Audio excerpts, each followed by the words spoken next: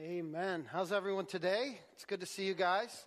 I feel like I'm so far away from people today for some strange reason. It's like the first few rows are...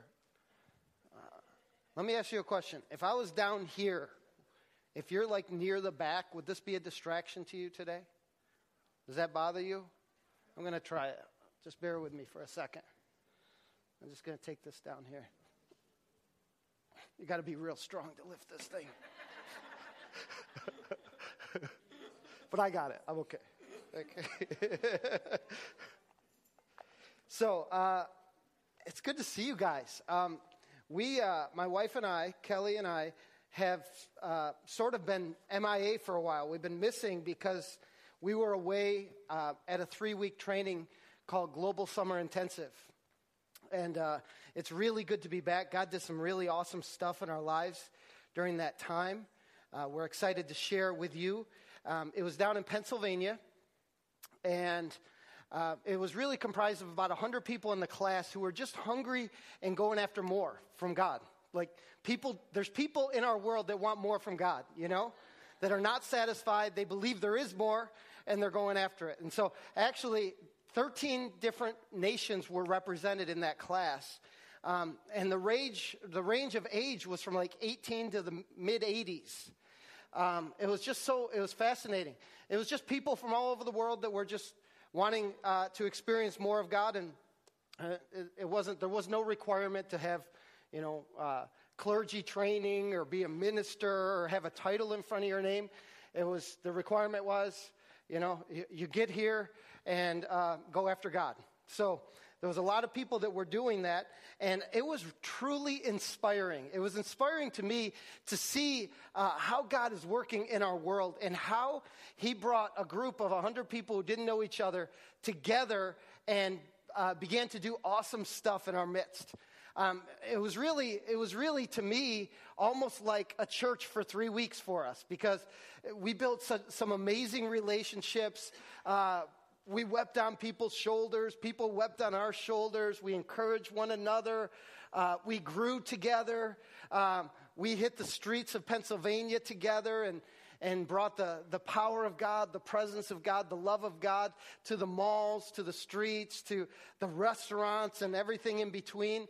And we saw God do some amazing stuff. In fact, the cool thing was every day in the morning, the leader of the class, his name is Ben, gave opportunity for people to share testimonies of just what God was doing. And the class was really intensive. It's called Global Summer Intensive. It's really intensive because from 8:30 in the morning until 4:30 or so in the evening, you're in class, and then a couple times a week you're going to do outreach after class ends.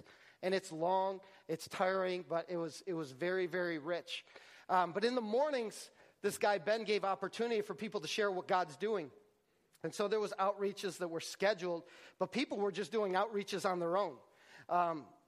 In restaurants, people were praying for people and all this stuff. And the people would line up to share testimonies, and he would have to cut them off because there was too many testimonies. Every single day, there was more testimonies than there was time allotted to share these testimonies of people getting healed and breakthroughs happening in the city and all that stuff. It was so cool. So I was envisioning this, and I felt like God was giving me the picture of this microcosm of what the kingdom could look like in Syracuse, New York, and at Faith Chapel. People just passionate for Jesus. People leaving the church and leaving their home for the day and just going with the mindset like, I've got something to give away. And God, who are you going to bring in my path that I could give it away to? People with the expectation that God has deposited something in me, and I know there's someone that I'm going to run into that needs it. And so I began to envision this in my mind, like, God, this is what you want to do. It was sort of like God revealing some things to me as I was thinking about it. This is what you want to do in every church. This is what you want to do in every city. This is what you want to do in every area where your presence is at. is people coming together. They're stirring each other up. Iron sharpens iron. Some people came in with baggage to this class, and you begin to see them getting free and then going out and making a difference in the community that they were at this class. And it was just awesome to see. So I believe that God is doing something, and even if it just started in my wife's life and my life, and Cameron was also at the class, lift that hand. Yeah, he was all stirred up and fired up. We had a representative 3 out of 100, and these people were from all over the world. So I think that's pretty good representation. So anyway, what I want to talk to you today about is how God is working in people's lives. Because there was a few people, I'll just mention their names, that were in this class that I just saw, and it just so encouraged me. There's this young girl, her name was Sarah. She's 18 years old. She lived in Bahrain for the last 7 years with her family. She's an American. She came to the States by herself to get trained so she can start, when she goes to school in England, a 24-hour 7-day-a-week house of prayer. An 18-year-old. I mean, you're thinking, are you kidding me? If I had that kind of vision when I was that young, that would be amazing. I was inspired by that. There's another young lady. Her name is Shelly. In her early 20s, she started this missions work. She lives in Chicago. She started this missions work in Ghana. And this missions work was set up to minister to poor children and take care of the needs of children. And she established a school. This is like early 20s. And now she's in her mid to later 20s. She's a school teacher in Chicago, but she goes there 3 to 4 times a year. And I mean, the vision and the passion to say, you know what, I can make a difference, inspired me. There's this guy that came to our class from Switzerland. His name was Peter. And he had a very cool accent. But his wife, he and his wife minister in the red light district of Zurich, Switzerland.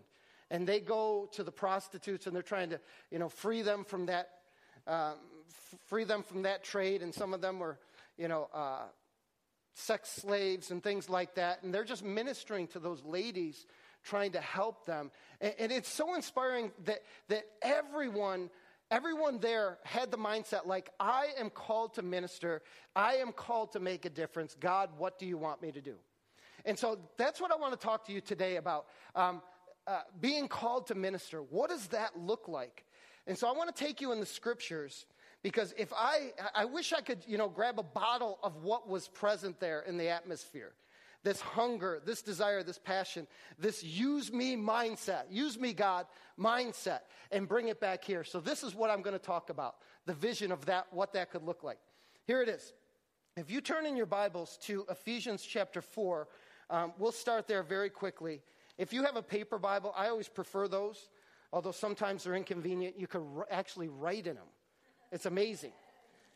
And so, I'll call your attention to verse 11. We'll start there. It says this. So Christ himself gave the apostles, the prophets, the evangelists, the pastors, and the teachers to equip his people for works of service, so that the body of Christ may be built up. So here, Jesus gives these people who are in what is called offices to serve the body. Apostles, prophets, evangelists, pastors, and teachers. But what is the body to do? They are to be equipped for works of service. Your Bible may say, be equipped to do the work of the ministry. This may be a different paradigm or a different mindset for you, because a lot of us we grew up to think, well, if they're the professional minister, they're the ones who do the ministry. And here Paul is writing to the Ephesians, and he's saying, listen, no, it's the body that does the work of the ministry. The people who have a title in front of their name are to train the body to do the work of the ministry. So really, what I'm saying is this. You were created to minister. You were created to serve. All right? So I want you to say that after me. I was created to serve. Ready? I was created to serve. Okay. So we see in Ephesians, Paul's writing to this church. But if you turn back one page to chapter 2, if you have a paper Bible, in chapter 2, verse 10, he says something very similar. Verse 10, it says this, for we are God's handiwork, or masterpiece. We are God's handiwork, created in Christ Jesus to do good works, which God prepared in advance for us to do. You see that? So this is the version. You go to like Home Depot or Lowe's and you see the good, better, best products. You ever see that? You could buy good paint or better paint or the best paint or, shovels. The good shovel will last you like 4 hours of work. The better shovel will last you 10. And the best will last you a lifetime. You know that kind of mindset? Well, this is God's version. The previous verse, it said that we're called to do works. Now, in this verse 10, it says that we're called to do good works. Now, in John chapter 12, verse 14, this is the greater works. John 12, verse 14. And it says, if I can find it, oh no, it's not 12. It's 14:12. I've got it backwards. 14:12. It says, very truly I tell you, whoever believes in me will do the works I have been doing, and they will do even greater things. Do you see that? Than these, because I am going to the Father. Who's they? Whoever believes in him. Does that mean you and me? Absolutely.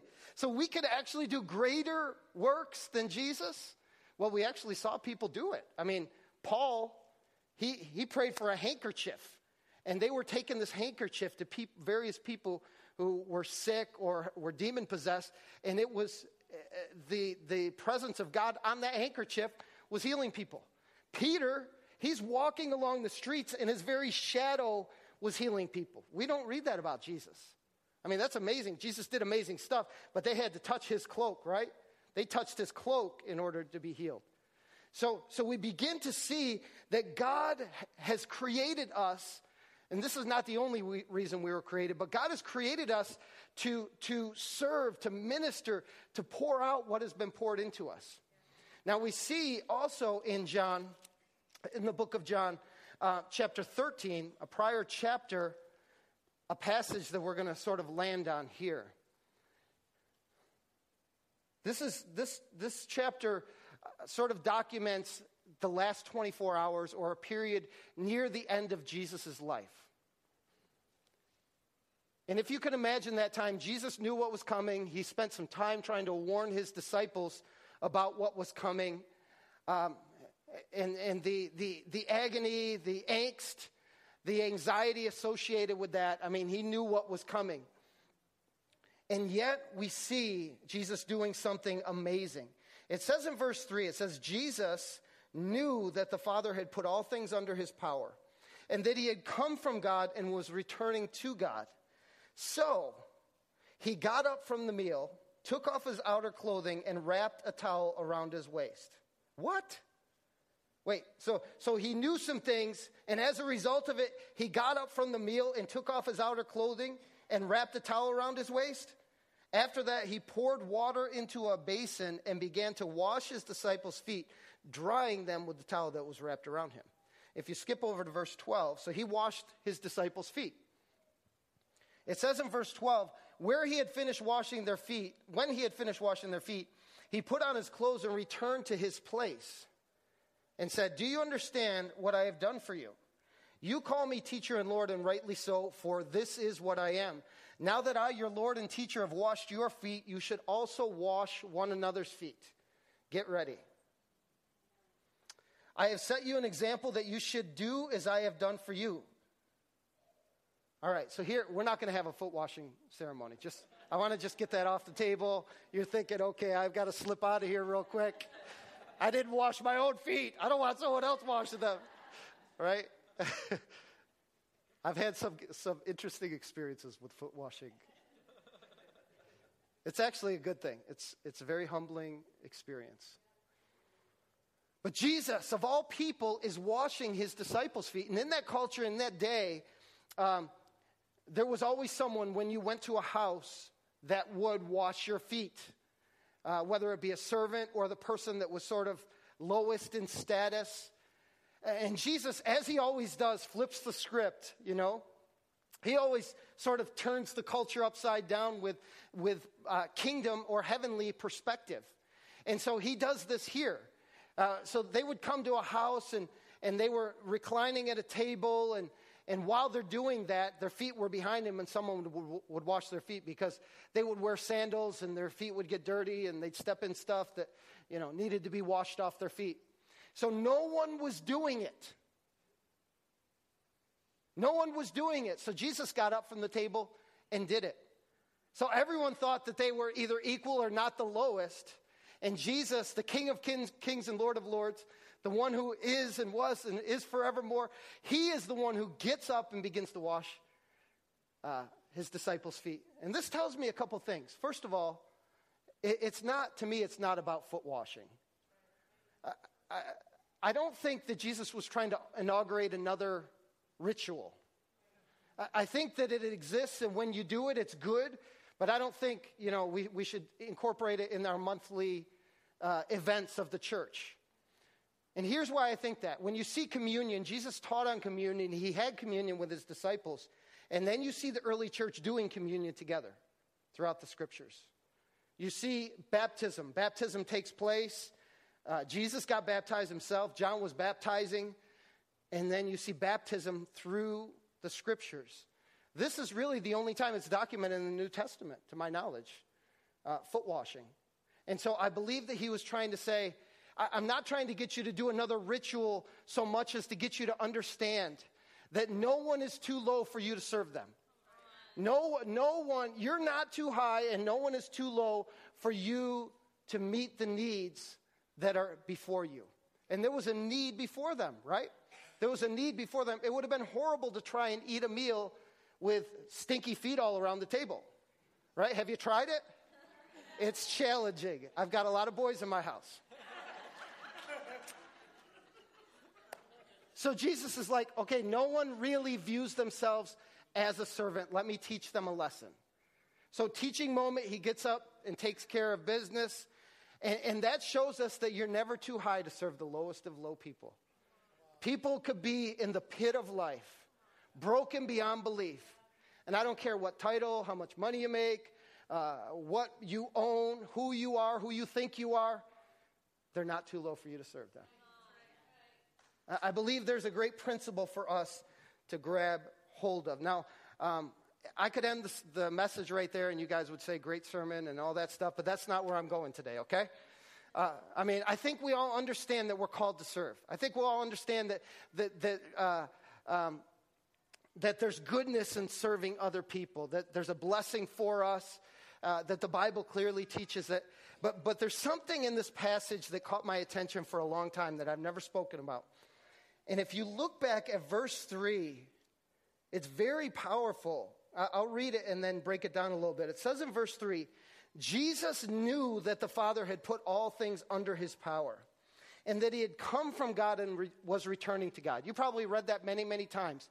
But to me, this passage says something very significant. It says to me that Jesus was very secure in who he was. Jesus was very secure in who God was in his life. He was very secure in God's love, very secure in his purpose for being on the earth. And because of that, that's why that transition is so abrupt. Jesus knew some things, so he got up from the meal. You see that? He knew some things, so he got up. And so what I'm saying to you today is there's some things that we need to know so that we could serve with the right heart and the right attitude like Jesus did. Jesus knew. There was no question. There was no doubt in his mind. He was confident in a few things. And what were they? Well, the first one is this. He was confident that the Father had put all things under his power. We know that the Bible says that Jesus, he says, all authority has been given to me. So Jesus walked in authority. He walked in power. When he came into cities, into places, there was people that had demons on their lives or in their lives, and these demons began to manifest. Why? Because Jesus walked in authority. Jesus would speak a word, and those people would be totally free. He not only had authority over demons, he had authority over sickness. People, he would say, get up and walk. Are you kidding me? Get up a few words, and someone's, all their lives, they're paralyzed in a few words, and this guy gets up and begins to walk? That's incredible. People who were cast off because they were lepers. I mean, their skin became clean, and they became integrated back into society. Jesus walked in authority and power in an amazing way. Jesus knew this. It says that Jesus knew that the Father had given him power, or given him everything related to power. I think this would be a good thing for us to grab hold of in our lives. When we talk about serving, when we have the understanding that everything we need is accessible to us, that God's not holding back on us, right? God's not holding back on us. He's made things accessible to us. Paul writes to the churches, he said, you've received every spiritual gift. You have access to every spiritual gift. Jesus said, all authority in heaven and on earth has been given to me, therefore go. Is he saying go without my authority, or is he saying go with my authority, right? He says in Mark chapter 16, these signs are going to follow them that believe in my name. What are you going to do? You're going to lay hands on sick people and they'll get well. You're going to cast out devils. You're going to raise the dead. Is he playing tricks on them? No, I believe that he's made this power available to the church. And so as we go to serve, our assignment is to reveal heaven. You see, God is madly in love with his children. Some of his children are astray right now. They've gone off. They've wandered off. They haven't come home. And so he wants to reveal his love to people. And guess what? We get to be the channels or the vessels through which he reveals his love. And sometimes it's related to power. Whenever Jesus preached the gospel of the kingdom, it was always tied to power, right? And so Jesus knew, before he got up from that table that day, he knew that the Father had given him everything he needed to accomplish the tasks that he would face that day. And I believe that God is calling his church and us and me and you to a place where we get up in the morning and we know, God, I know that you are more than enough. I know that where I go, you will lead me. I know that the people I face and the situations I face, you are going to equip me to be successful and to reveal your love and power to lost and dying people. Amen? I believe he's trying to build our faith to the place. See, Jesus didn't get up from the meal until this statement is made. Now, interestingly, it's not said anywhere else in the scriptures, these things tied together. Jesus knew about the power, about where he was going and where he came from. It's such a fascinating passage. So Jesus was confident. Now, in Acts 1:8, it says this about the church. He's speaking to the disciples, and he said something like this. Well, let me just read it if it gets up there. Because I forgot how. You will receive power when the Holy Spirit comes upon you. Right? Jesus is speaking to the church. He said, you will receive power when the Holy Spirit comes upon you. So Jesus, if he's a speaker of truth, is saying that I want my people to have power. I want my people to be powerful and power-filled so that the needs that they meet during the day, during the everyday aspects of their lives, they are able to take care of through my power. I want my people to be powerful. Now, when we think about our Father, he is one amazing, powerful God, right? Now, shouldn't our Father, shouldn't the aspects or the characteristics of our Father be reflected in his sons and daughters, right? I mean, if you look at my sons or my daughter, you could look at them and say, man, you are your father's kid, right? Right? You could look at them. And I mean, we should reflect our Father in some way.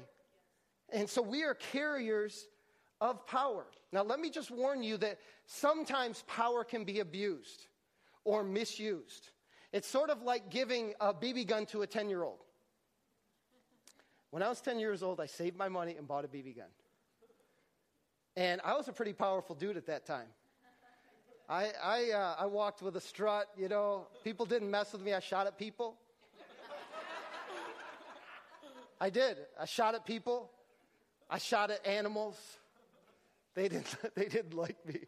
But one time I stepped out the front door of my house. I lived in the city. And I don't know how stupid I was, but I was pretty stupid. And I shot at the window of a car and thinking it would just reflect off. I didn't think my BB gun was that powerful because it couldn't kill birds. It would just make them toss a few feathers and they flew away. So I'm thinking it will never break a window of a car. Well, it shattered. And I just slipped back in the door of my house. No one knew nothing, right? An hour or so later, Mom, you're not hearing this. I'm making a confession. So, an hour or so later, a police car shows up and the person's given the report. I never said a word. No one ever accused me or nothing. They thought some vandal drove by. The vandal didn't drive by. The vandal just pulled the trigger. See, when you have power, you can abuse it or not understand how to use it. And so Jesus was the perfect demonstration of love and power. He was the perfect demonstration that, you know what, I am here to serve. It says the Son of Man came to serve and not be served, right? He could have abused his power. He could have been like, bow down to me, I'm the king, why aren't you giving me honor? But he came and he demonstrated the heart of the Father from the kingdom's perspective. He demonstrated that love, and he came to serve. He came to reveal the Father. And the Father just is madly in love with people. The Father, he wants it known that he's not mad. He's good, and he's good all the time. And so Jesus is that perfect reflection of that. So when we operate in the supernatural, we demonstrate the reality of the heavenlies, or we demonstrate that there's a greater reality. And this power is accessible to God's people. I just want you to know that. It's accessible to God's people. And if you feel like power is absent in your life, let's go after it. Come on, we have discipleship. We can train you. We can teach you. We're going to believe with you. And we're going to do trial and error, and you'll fail sometimes. You'll flop on your face. But you know what? You just keep going after it. You see the disciples in the learning process. Jesus is up on the Mount of Transfiguration. He comes down, and there's all this mayhem, and this guy's like, my son's he's possessed by a demon. The demon throws him in the water, and he has convulsions and all this stuff. And your disciples couldn't heal him. What's going on? And Jesus is like, man, you have no faith. And he's just, come out of him. Just a few words. The kid's free. And the disciples are like, what? Why can't we set it? And he's like, well, you guys need to be people of prayer. You need to believe for greater things. And so we see that it's a process, right? You can't get frustrated because you're in the beginning of the process or in the middle of the process. You got to stick to the process. Amen? You just got to keep believing and going after what we see in the Word. So I want you to say something after me. This is what you're going to say. I have permission to be supernatural every day. Ready? I have permission to be supernatural every day. It looks differently all the time. You may be praying for someone who's sick.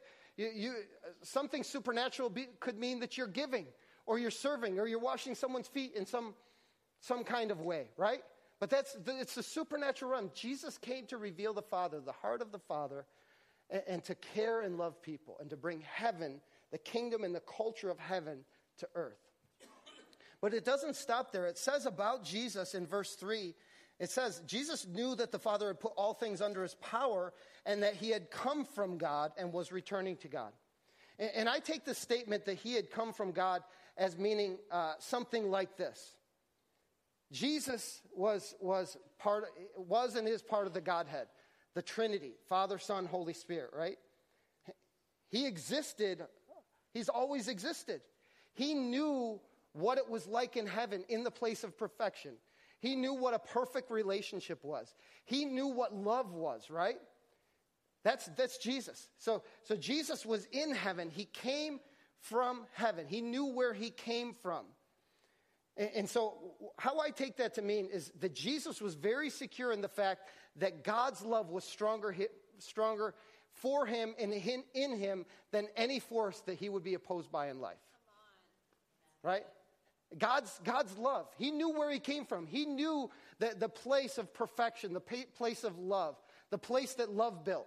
He knew his God. He knew God and was in relationship with him. So he had supreme confidence in the Father's love for him. And I want to go as far as to say that sometimes we are hindered to serve others because we're not secure in that love. We have fear. The Bible says that perfect love casts out fear. We're afraid of being rejected.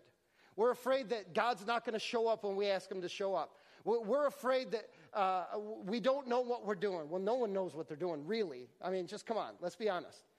But we're afraid, and we haven't found that perfect love yet. We need that breakthrough in our lives to have perfect love, because in order for us to give love away, we've got to receive it first. Does this make sense to you? We've got to receive love first, and we've got to be, it's not just a one-time deal. It's not just a knowledge thing where, oh yeah, he loves you, you know. It's something that will transform our lives. And Jesus was ministering through that love. He was ministering with that mindset that he could have supreme confidence in his Father's love for him. Now, just let your mind wander for a moment. Can you imagine if Jesus was not secure in the Father's love? Could you imagine if he doubted his Father's love for him? That he was afraid of him, or that he felt like God the Father was scowling at him all the time? How effective do you think his ministry would have been? How effective do you think he would have been to reveal the Father on earth? Probably not too effective, right? And so I believe that it's important for us to have the kind of encounters that transform our heart, that we know that God is good, that he loves us, that he has pleasure when he looks at us, that his smile, you know, he's smiling down upon us, that he's a good God, that he's not angry, right? We need to have that kind of encounter to transform our heart. And let me just say something about fatherhood and motherhood from a natural perspective. Moms and dads, you guys play a major role in how kids look at the Father in heaven. Seriously. You play a major role. So you need to be very careful how you parent, because your kids need to see, you need to be a reflection of your Father in heaven. And if you haven't encountered that love, it's very difficult.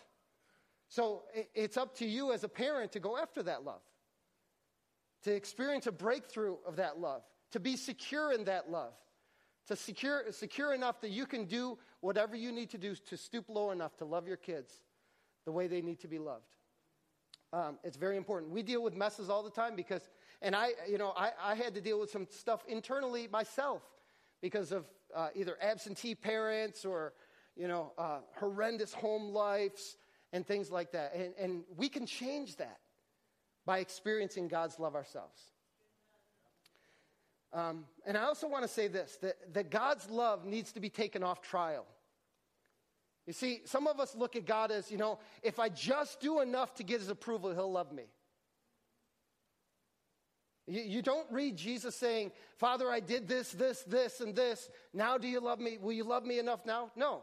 Jesus was confident in his Father's love. In fact, the day of his baptism, before his ministry ever started, the Father affirmed his love for him by saying, this is my beloved Son in whom I am well pleased. He didn't do any ministry up until that point. So it wasn't a performance-based love, you see?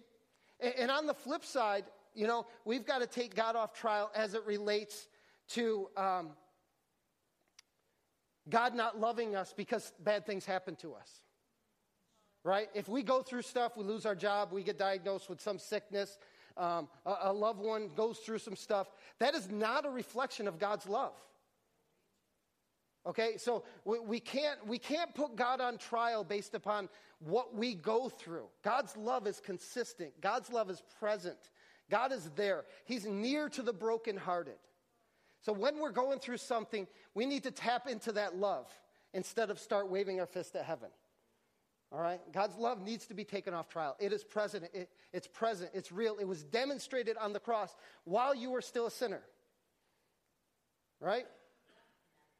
He already demonstrated his love. I mean, what more could he do beyond sending his Son? Right? I mean, that's amazing. He's a God of love, and he loves us. And so Jesus was secure enough in his Father's love to not wave his fist at heaven, but to go to the place where he could go to the cross for others. And I want you to hear me now. The others part is significant. Being secure in God's love takes our focus off of us and causes us to see others through God's eyes. So Jesus on the cross didn't say, Father, look what you did to me. He said, Father, forgive them, for they don't know what they're doing. You see that? That's very important. See, our eyes get off of ourselves and we begin to look at others. For God so loved the world that he gave his only son. See, his eyes were on the world based upon love. Now, if you've been here at all over the last year, couple of years, you've heard my story of what I went through and had to deal with through fatherlessness and stuff like that. I'll tell you this, the interesting thing as I look back on it was that it didn't affect my teen years. But when I became a young man, I began to realize how much I missed not having a father in the home. And I began to see some patterns in my life as I grew a little bit older. Like, I was always seeking for approval from people. I felt rejection, like it was my fault my dad wasn't all that in my life, you know? I felt inadequate in many aspects of life, and to the point where I felt unimportant, like I didn't matter, you know? But I also told the story of years ago, maybe 10, 12 years ago.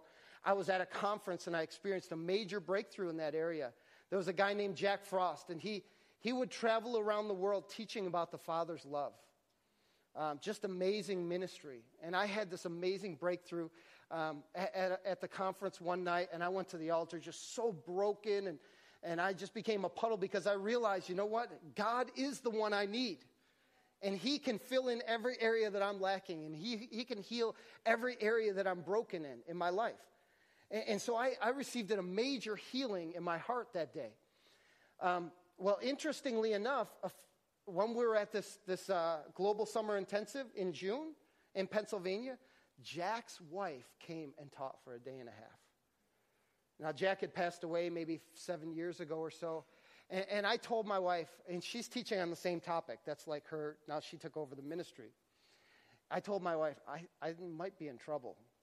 I might be a mess. And interestingly, as she taught, she was there for a day and a half, and she did a great job.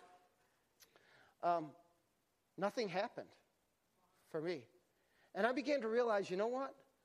I'm a lot more healed than I thought I was. See, God, he already healed those wounds. He already took care of those scars in my heart. And, you know, those feelings or need for affirmation or acceptance or approval, they're all gone. So I don't care what you think anymore, all right?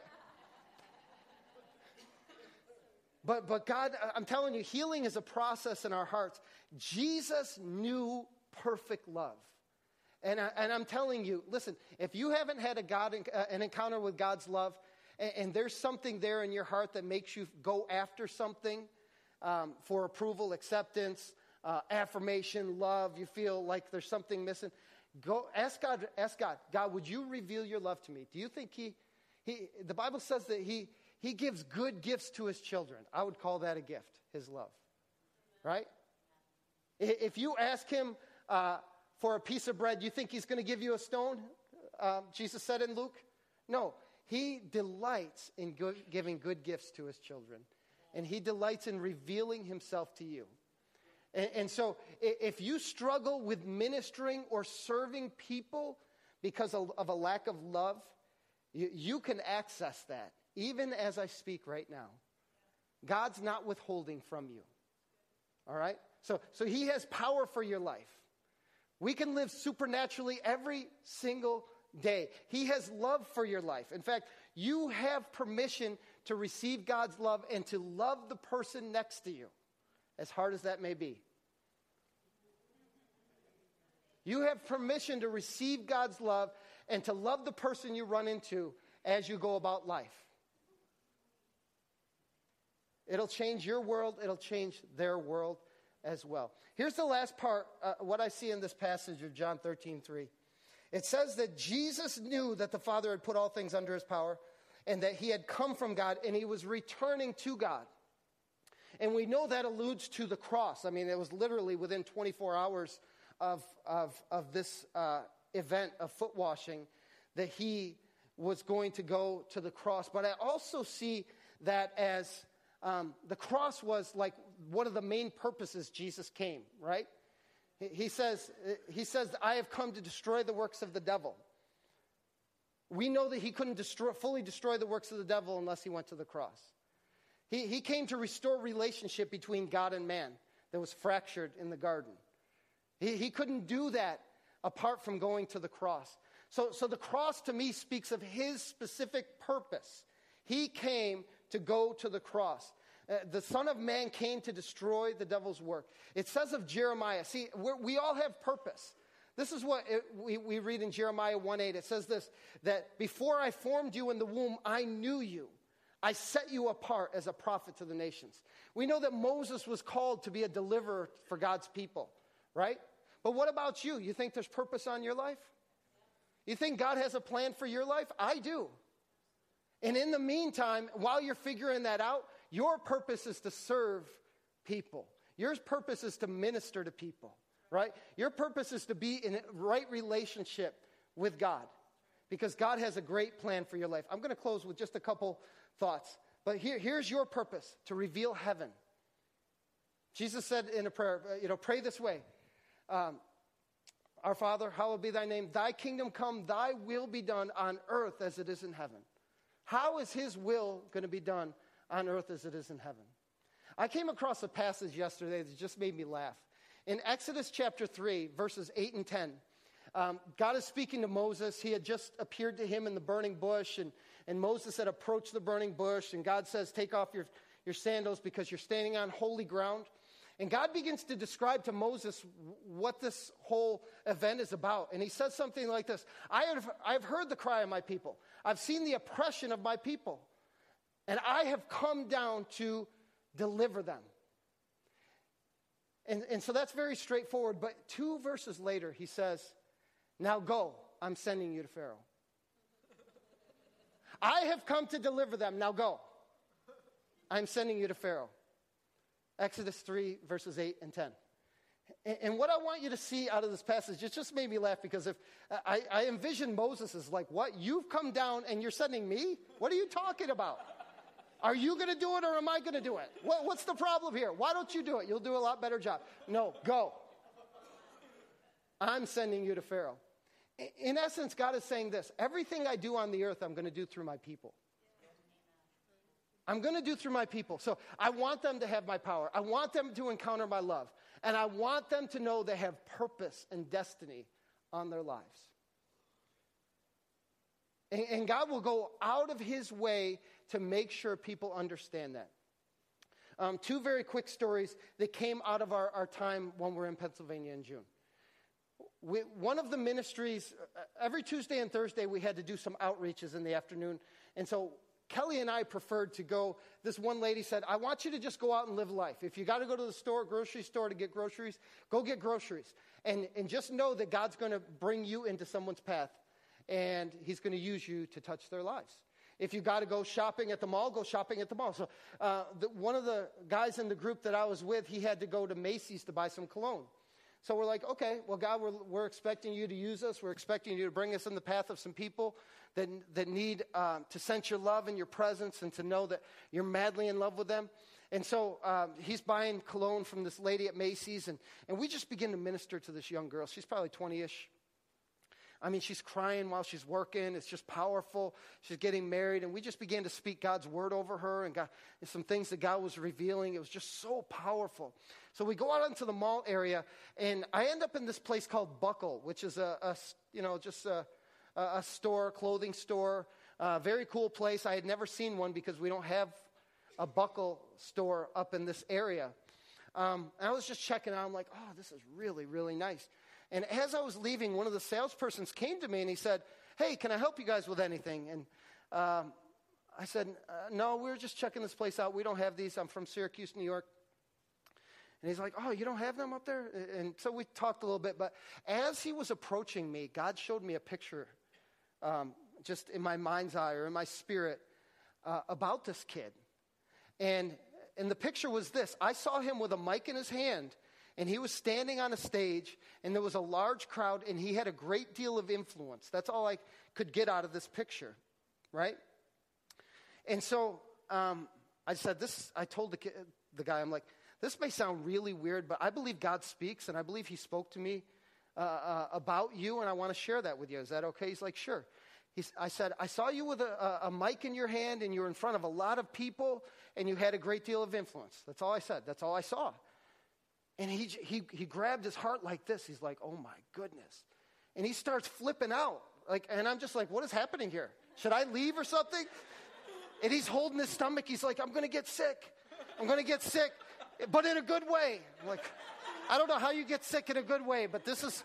And he's like, you have no... Did my brother send you in here to do this to me? I said, no, I don't think so. He thought he was getting pranked or something. He apparently he told me his story. He said, I've been sort of really under a lot of stress because I didn't know, or I've been weighing between continuing with this company, which I hate to work at, and moving to Philadelphia or going to L.A. And I've been trained in the performing arts and in comedy. And I really want to go to L.A., but I've been struggling with this decision. And I said, man, well, wouldn't it be really weird for God to send someone all the way from Syracuse, New York, to tell you how much he loves you and that he cares about your future? And he's like, I've been away from God. I've got to get back in relationship with God. I've got to reconnect with God. And he was just like so overwhelmed. He's like, my brother didn't send you here? I'm like, no, dude, your brother didn't send me here. Your father did. And just a few minutes prior to that exchange in Buckle, there was, you know how they have those little sales areas out in the hallways, and people sell sunglasses, and people try and pull your eyebrow hair and all that stuff, you know? Or makeup or whatever. I was talking to this girl, and she goes to the same gym as the guy that I was with, who was from that area, Pennsylvania. And she was talking to him, but as they were talking, conversing, I was just saying, God, hey, did you send me to talk to her? And she was pretty joyous. She had a great smile on her face, but she was telling him, because he asked her something about church or God or Jesus or something. She's like, I'm an atheist. My parents were Buddhists. I'm just not interested in God. I don't believe he's real. Talking about that stuff. She wasn't mean about it. She was very nice. She had a smile on her face. She was joking around, all this stuff. But God told me, you know what? She's hiding behind the mask of that joy and of that smile because she has a deep hurt. And I'm like, I don't know how to say this to her. And so I just said, listen, I know you don't believe God is real, but can I say something to you that I think he revealed to me? I said, just what I just said. I believe that, you've got a mask. You're hiding behind the mask of joy but there's deep hurt in your heart. And she said, you're good. I said, I know. I just kidding. I'm not really a cocky person.